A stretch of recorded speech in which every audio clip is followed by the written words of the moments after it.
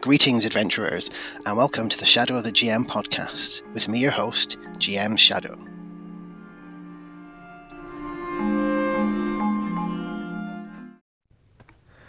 Greetings, adventurers, and welcome to another episode of Shadow of the GM podcast. This one's kind of coming off the back of a very brief call that I did on Spike Pit, Colin Green's show around about 5e, because of randomly a comment he had from a MeWe user about, changing rules in games. And what I want to talk about is the evolution of Rule Zero through the different editions of Dungeons and Dragons. So a lot of role-playing games have a conversation about the Rule Zero, the Golden Rule, etc. And I want to kind of go through the editions of D&D, as many of them as I can kind of scrabble through, to talk about how that rule's changed over time, and if it's in there, and how it's kind of written and phrased, and maybe have a consideration about how that might affect people who are new to the game as each edition comes out, might treat those rules, because I suspect that those of us that had a lot of role-playing experience kind of get Rule Zero, and we know that there are no rules, they're more like guidelines, you can change whatever you want and flip it around. But I do wonder, with the way those things are written these days, whether that's actually a commonly held view. But before that, let's go on with some of the call-ins we've had, so let's go to the first one.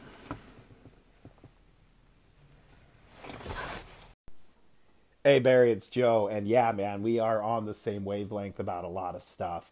You mentioned how certain systems are more prone to the bad side of min-maxing, and I think that's absolutely the case. Like, I'm a Pathfinder boy, and me and my group are just so the black sheep of the Pathfinder community, because we aren't really into the bad kind of min-maxing. We like to role play a little more. We like to get into our characters. That being said, there is this false dichotomy out there that you can't be a min-maxer and a role player. Like, I don't really think that's the case. I just don't think it happens very often.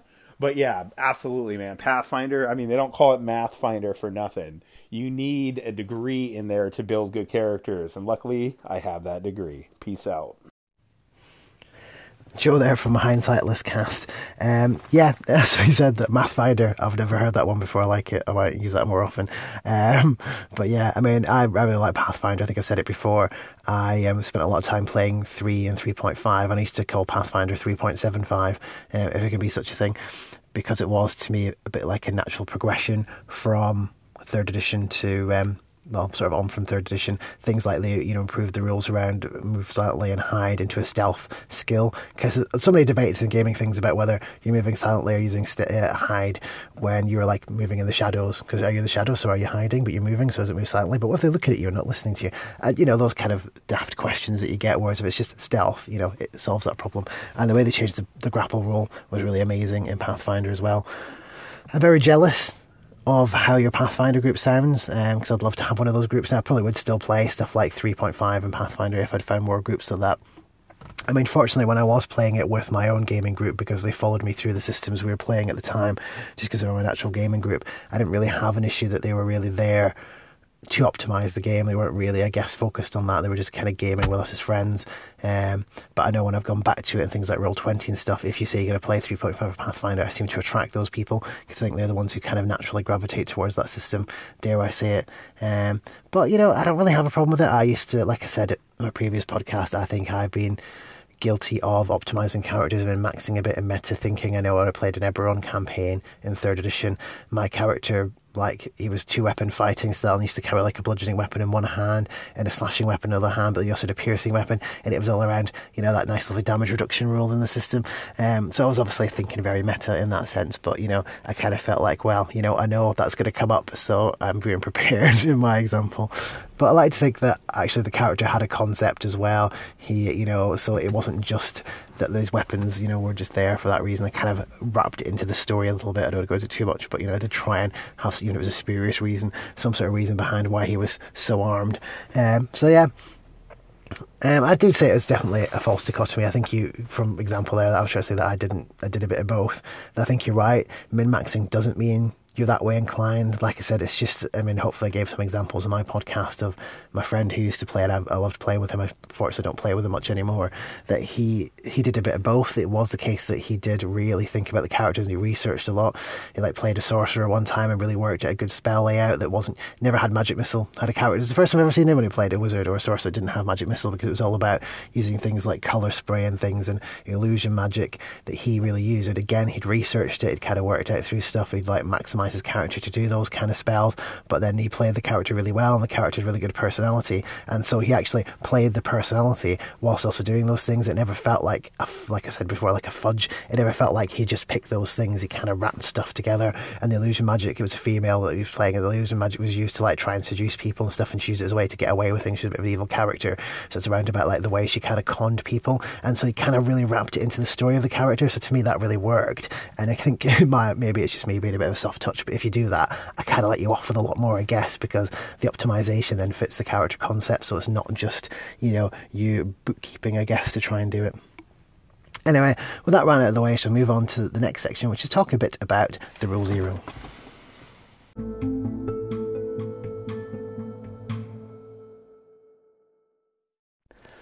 So to start my sort of analysis of Rule Zero, I want to be all scientific and kind of go back to, I guess, original sources. So, like I said, a lot of people will come along and they'll say things like the rules, the guidelines, and let's kind of see a little bit where that came from. So, to go back to the original OD&D, since we're talking about Dungeons & Dragons, if you're lucky enough to have a copy of the original Dungeons & Dragons booklets, if you look even on the introduction on page 4, it states specifically in there, these rules are as complete as possible with the limitations imposed by the space of these 3 booklets.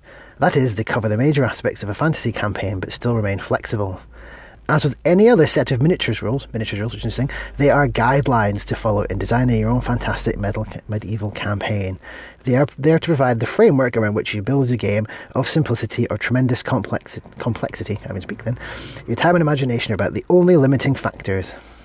So, that for me is quite a kind of conclusive, that point of view, from the original D&D. It very much says they're guidelines. You make it as simple or as complex as you like. It's a framework that you build from. It's interesting points about miniature rules, but that comes back from the origins from like chainmail and being miniature kind of skirmish rules originally. And I mean, that was OD&D. And as I said, we'll kind of move on a little bit and sort of start moving through things. I think the next one I want to deal with before I move on to the more advanced rules, should we say, is if we look at the Holmes Basics. So this is from 1977, it was reprinted in 1978, so the one's edited by Eric Holmes for the basic rules. Again, what does it say? So if you look then, when it talks a little bit further in the book, I think again on page 4, it does say, a final word to the Dungeon Master from the authors. These rules are intended as guidelines. So there you go, that word again, guidelines. No 2 Dungeon Masters will run their dungeon in quite the same way, as anyone who has learned the game with one group and then transferred to another can easily attest. You are sure to encounter situations not covered by these rules. Improvise. A greater probability that an event will occur and convert it into a die roll. Roll the number and see what happens. The game is intended to be fun, and the rules modified if the players desire. Do not hesitate to invent, create, experiment with new ideas. Imagination is the key to a good game. Enjoy. So again, we go back to this idea that these rules here are guidelines. It's not about these rules are written, you must follow them, stick to them, that's the perfect balance, etc. So both the OD&D and the original Basic both said very explicitly, these are guidelines, add things, change them, modify them. So I think that's very interesting when you look at an old school perspective about how that game was probably taught, how it was intended and how it was run. So I guess next I want to start looking a little bit and move into more the advanced stage when AD&D came along. So with AD&D, Gary Gygax's still in charge at this point in time, still writing the rules, and he says on page 8 of the Player's Handbook for AD&D, this game is unlike chess and the rules are not cut and dried. In many places they are guidelines and suggested methods only. This is part of the attraction of Advanced Dungeons & Dragons and is integral to the game. Rules not understood should have appropriate questions directed at the publisher, blah blah blah. But that's the main thing. The main thing there is it does say that they're guidelines and suggested methods only. So again, here's the author giving you carte blanche to say, you don't have to follow these, they're guidelines. You can do what you want, more or less. Moving on in time a little bit further, let's have a look at the next set of basics. So this is Moldvay Basic, 1980 Basic. And again, Basic page 3, B3 as it says in there, what does it say about, the rules? Does it say you should follow them? And it says, well, while the material in this booklet is referred to as rules, it is not really correct. Anything in this booklet and any other D&D booklets should be thought of as changeable. anything that as a dungeon master or referee thinks should be changed. This is not to say that everything in the booklet should be disregarded. All the materials being carefully thought out throughout and play tested. So there you go. Again, it says it. It says change things. It suggests in the rules that you can actually change those rules. You don't have to follow them. They can be changed. So we've gone from the early inception right through to 1980 basic, and we still have it in there about changeable rules and how they can be altered, etc. So again, looking back at these old school things, the old school method definitely is about guidelines, changeable rules. It's very much written in there right from the start that you don't have to follow things blindly. So to carry on my trip down AD&D memory lane for Rule 0, let's have a look at Metzner Basic. So this is now 1983, Frank Metzner. And I have to be said, this is the first time I was surprised by this, that it became a little bit more vague, if that could be the right word, about how you interpret the rules. And so there wasn't really that same thing at the start that I could find in the books. If anyone else can find it, please let me know, but I couldn't track it down, where it said about these are only guidelines, etc. What there is a little example about DMs changing rules, and it talks about how Dungeon Masters should be fair and and the players aren't fighting the DM, which is always a good takeaway message from back in those days. But it says in here, for example, it's not fair to change the rules unless everyone agrees to the change. When you add optional rules, apply them evenly to everyone, players and monsters. Do not make exceptions, stick to the rules and be fair. Now see, this to me starts to add a little bit of ambiguity to it, because it is talking about changing rules, but it's also talking about sticking to the rules. So we have a bit more rigidity, I feel, in that statement. I think the main message possibly was still there from Frank Metzner, the idea that you can change rules is about getting everyone to agree, and it's not the DM just changing things on the fly just to screw with the players. It's about the idea that, you know, you should sit down and agree which rules you do have and don't have, which optional ones. But I think this is the first time I kind of saw it creeping in a little bit when I was reviewing through it, that it's not really explicit that these are all guidelines, and that, yeah, you can just mess around with them as much as you like. So interesting. Again, Metzner Basic is also kind of lauded as one of those ones that, you know, people like playing. And I think from an old school point of view, if you play the earlier editions, you'd bring those things as guidelines through. And I don't think the intention of rewriting there was to suggest that you shouldn't. But I think it's interesting that if you came into those rules and they're your first ones, you might have a slightly different interpretation about how you rule and rulings, as you might have done had you played some of the more original ones. Just a bit food for thought on that one. So now we should move on to the controversy. Let's kick Gary Gygax out and let's see what happens to the rules after we got rid of Gary and how that might change how those reflected. So here we are now, we're into the advanced rules, AD&D, none of your basic rubbish, this is more advanced. So come on, advanced obviously means better, you know, let's see where we go with that one. Dungeon Master's Guide, AD&D, 2nd edition Dungeon Master's Guide. Unfortunately, I don't have the first printing, I'm going off the revised printing. If anyone's got the first ones, they see anything different, let me know. But again, possibly more so, get even more scant here on rules and, you know, interpretations. One of the things I said before in my previous one is that 2nd edition was very much all about its optional rules and optional this and optional that. And so in theory, it's kind of implying optional chopping and changing.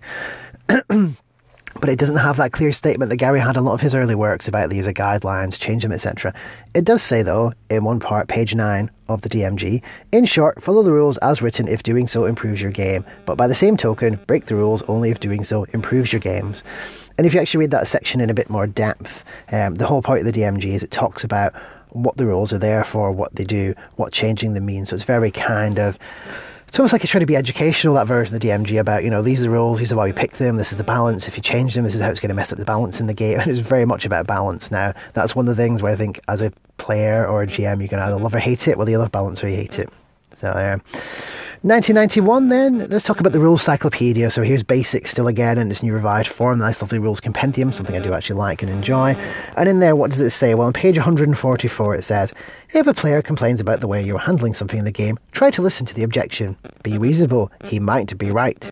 If you can fix a problem by changing a procedure, try to work out a reasonable compromise. For example, if the player says, you keep killing my character with poison, whingebag, you might try reducing the number of poison traps and monsters you have in your campaign. Be careful not to change rules that could overbalance the game in the favour of the character. The game system is carefully balanced to provide fun for all while challenging the characters. Some complaints can be caused by the player's greed. It should be not too easy to get treasure experience. These things should be earned slowly, using the guidelines given. So, here again we have a bit of an interesting kind of, I don't want to say contradictory statement, but I don't think it's as clear and cut as it has been previously. It is implying that you can talk to players and that you can change rules, but again, it's coming back to, these rules are very carefully balanced. If you mess with them, you might mess up the game. And that's a point where I think this is where we see, in my mind, a real change in that sort of mindset. It's less that these are frameworks, you build on them and do what you want with them, use your imagination is the limit. It's more say, well, actually, we spent a lot of time building these rules and we've really well balanced them, so if you mess with them, that's your own fault. We did our best to make it a nice game, you're going to mess it up now by doing this. And I feel that implication starts to come through. And I don't know if that's just my reading of it, but that's kind of how I feel when I read those little sections about, but it's balanced, you might cause a Monty Hall here, but again, that's you as a DM. That to me comes from experience. I'm not sure that's necessary to kind of give those warnings. But yeah, I think it's interesting, that change. If you go from OD&D right through to, at this point, 2nd edition and Rule Cyclopedia, there seems to be very much a change of, these are the rules, we put a lot of work into them, like I said, and then this is going to be changing the balance. So you really ought to be careful, and this is all the reasoning behind why we've got these. And from a design point of view, it's interesting to kind of read the rationale behind why they're there. But from a DM point of view, I'm not sure that matters. If a rule's stopping the players having fun, and that's the key thing, and you feel it's alright to chuck it out, it doesn't really matter about game balance, I don't think. But again, that's my personal opinions on game balance, and people are definitely out there to disagree. So now we hurtle into the far future of the 21st century, and we say, TSR has now crumbled and fallen away, and we replace now with Wizards of the Coast managing Dungeons & Dragons into its 3rd edition, and in fact we're going to be talking 3.5. So how does that deal with rules and guidelines? And if we look on page 6 of the Dungeon Master Guide, again, this is where we start seeing things that kind of reflect what we've seen a little bit previously. It doesn't really say these are just guidelines. It talks about how the DM is the final arbiter of the rules. It says good players always recognise you have the ultimate authority over game mechanics, even superseding something in the rule book. And it says, good DMs, however, know not to change or overturn published rules without good logical justification, so the players don't rebel. Rebelling players. To carry out the responsibility, you need to know the rules. You're not required to memorise the rule books, blah, blah, blah, etc., etc. So it does talk a little bit about, how you can change the rules, but it does sort of imply that you need to actually really think very carefully before you do so. And this, again, kind of goes back to what we're seeing a bit, but, almost like respecting the rules and choosing the ones that work for you and then looking at optional ones, but in a much more rigid style. So again, we still moved away a bit from that sort of old, almost rules era where they're all just guidelines to really saying, you can change them, but you really have to think about it. And I guess this maybe reflects a little bit about who people played 3rd edition. Now, as we all know, 3rd edition wasn't the last Wizards of the Coast edition. Now we have 4th edition. And here we go again on the Dungeon Master's Guide for 4th edition, back on page 189, there is creating house rules. Now, this is kind of the thing, is it's not really a DM advice. I couldn't really find DM advice saying when DMing, don't worry about changing rules. I just found this thing about how you can create house rules. And it says, basically, house rules are variants on basic rules designed specifically for a particular DM's campaign. They are fun to your DM game by making it unique, reflecting specific traits of your world. The house rule also serves as a handy patch for game features that your group dislikes. The DM's rules cannot possibly account for every variety of campaigns, blah, blah, blah, blah. If you disagree with how the rules handle something, changing them is within your rights. So here again, it does talk about the fact that you can actually change things, but again, it's a bit about, using them as house rules, and everyone's house ruled since, the word dot, but again, this kind of reinforces it. I would say, though, if anything, it's a bit of a relaxing, I guess, in what it said in 3rd edition, because here it is kind of really saying that you should patch your game based on what your group like and doesn't like, and that you can change them, and that is within your rights. It does talk a little bit as well about what to think about before you do, like what do you want to change or add to it, what would it accomplish, and how's it going to go about this goal, etc. So, and then thinking very carefully. So we still see the sort of issue around about thinking very carefully before changing the rules, but I guess it's a bit of a relaxation.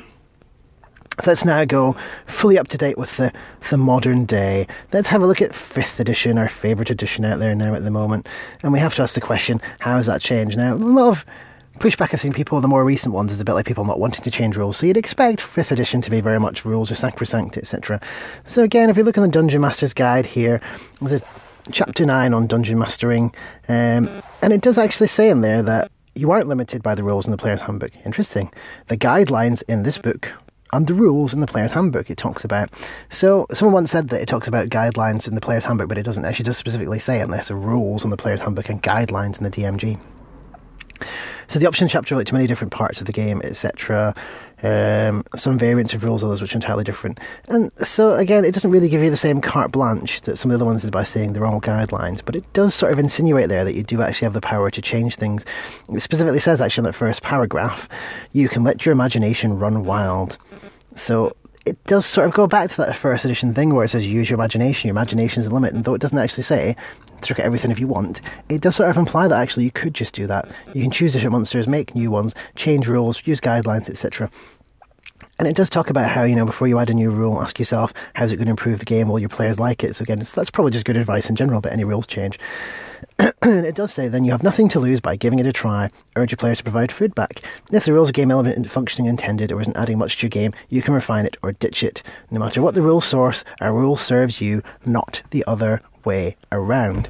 Now, I think that's quite interesting from 5th edition. Like I said, I've had a bit of kickback from people more recently, as if you shouldn't be changing the rules in a sacrosanct. So I don't really done that deep dive, I guess, into what 5th edition said about rules. But if anything, it is saying there in that section that you can just change things around. You don't have to follow stuff blindly and do what it says. And I think that's quite interesting because, like I thought, with originally thinking that it was more the old school games that suggest this. In actual fact, 5e has kind of a little bit gone back to that in what it says. So, a lot of people talk about 5e being a bit over-complex, people are overpowered and stuff, but then it does say that for your group you should ditch it and change it to work how your group wants to play.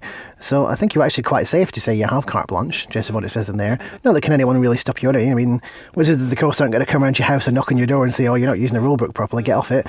That's never going to happen anyway. So I don't know why anyone's so bothered about it, but I think it's worth pointing out to players that, they do actually specifically say there that you can change rules based on how you want to play. So there you go. There's some food for thought for you.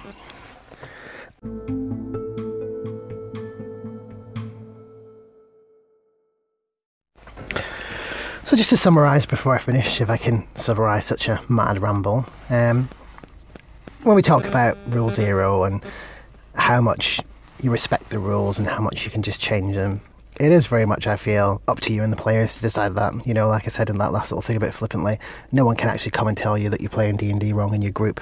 Your players can tell you that, so that's why you need to work with your players, and your players do tell you that, trust me. I've had that quite a few times.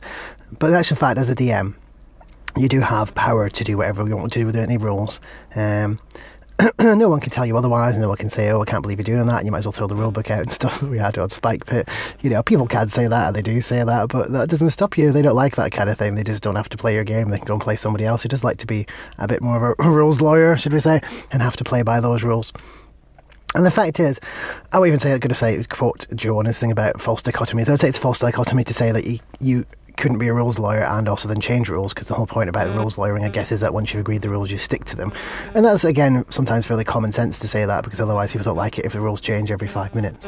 But I guess what I've noticed reading into the deep dive a bit more on those particular areas is that there definitely seems to be like a bit of a swing away and a swing back around the idea of whether the rules should be changed or not. So initially, the first early editions, the originals and early basics, etc., were very much saying these are guidelines, these are guidelines. I mean, OD&D said this is basically a very basic framework and build around it, which is very kind of liberal of it in a way, much more generic in some ways facing. And then as we hit around the 2nd edition, 3rd edition, there's really kind of much more hiding of the advice, suggesting that you could change the rules. It's much more kind of hidden away in like the DM sections, away from where it was originally, which was more in the sort of upfront introduction almost to the game. And then also the fact it was kind of more saying, well, these rules have really been worked on, they're really balanced, you should be careful. And that kind of stuck around a little bit into 4th and 5th edition. But what I did notice in 4th and 5th is it was starting to push back a bit more about encouraging you to do house rules. So like I said, 4th had a whole section on how you do house rules. And 5th edition went back to this thing about saying that it's only limited by your imagination. And I don't know if that has anything to do with the change in the staff who work at Wizards of the Coast. I mean, I know if I ever watched Chris Perkins, who was a big 5th edition D&D Next kind of advocate in 4th edition when he was playing that. He very much, if you watch him run games, discards stuff on the fly all the time. I think he's very kind of lax when it comes to Dungeon Master. I think he's much more about the story, to be honest. But whether there was that sort of attitude in Wizards of the Coast and they kind of thought, well, we'll do the rules, but let's make it a bit more open, I don't know. But again, that little bit is kind of hidden away. There's all this book on rules everywhere, and then sort of hiding in that small sections a thing about, well, actually, you don't have to follow these rules if you don't want to. You can change them. And I guess that, to me, that might be the key. I've seen a lot of more modern games. Not that 5th edition isn't modern, but ones that are written by people, I guess, who had more experience. They often put that Rule Zero type thing at the start, where they talk about this book is guidelines, feel free not to use things you don't like to, it's up to you how to run them. And that's kind of missing now in D&D at the start. Like I said, it's more hidden in the DM section. Whether it's because they don't want players to think too much about that and think the DM's changing it all the time, I don't know. Again, I can't really comment on why people make these changes they make. But it's interesting to kind of see that swinging around. But then none of the editions ever said, you must follow the rules, don't break them. And so I do find it a bit puzzling when players kind of come with that attitude. I guess from personal experience, I could get it if your DM changes rules all the time and you chop and change and you argue over them, and like every 5 minutes you find there's something moved around and the goalposts are ever shifting. That would be annoying. That would always be annoying to everybody. But certainly if the DM is quite upfront at the start and says, this is what we're going to do, these are the house rules I'm going to use, everybody happy with that, has anyone got any problems, then really there shouldn't be any issues. You should just agree, yeah, that's what you're going to do and why you like them and why you don't like them. Anyway, that's it for me this week. That took a bit longer than I was expecting to make that podcast, just because of life and work and things. But let me have some feedback. If you know anything opposite to what I said, if you know some entries somewhere else that contradict what I said, please feel free to ring in and let me know. I'm here on Anchor. You can catch me on Twitter at GMShadow. I'm also available to email at gmshadow@hotmail.com. So drop me a line there if you want to. And like I said, keep on listening and keep on gaming.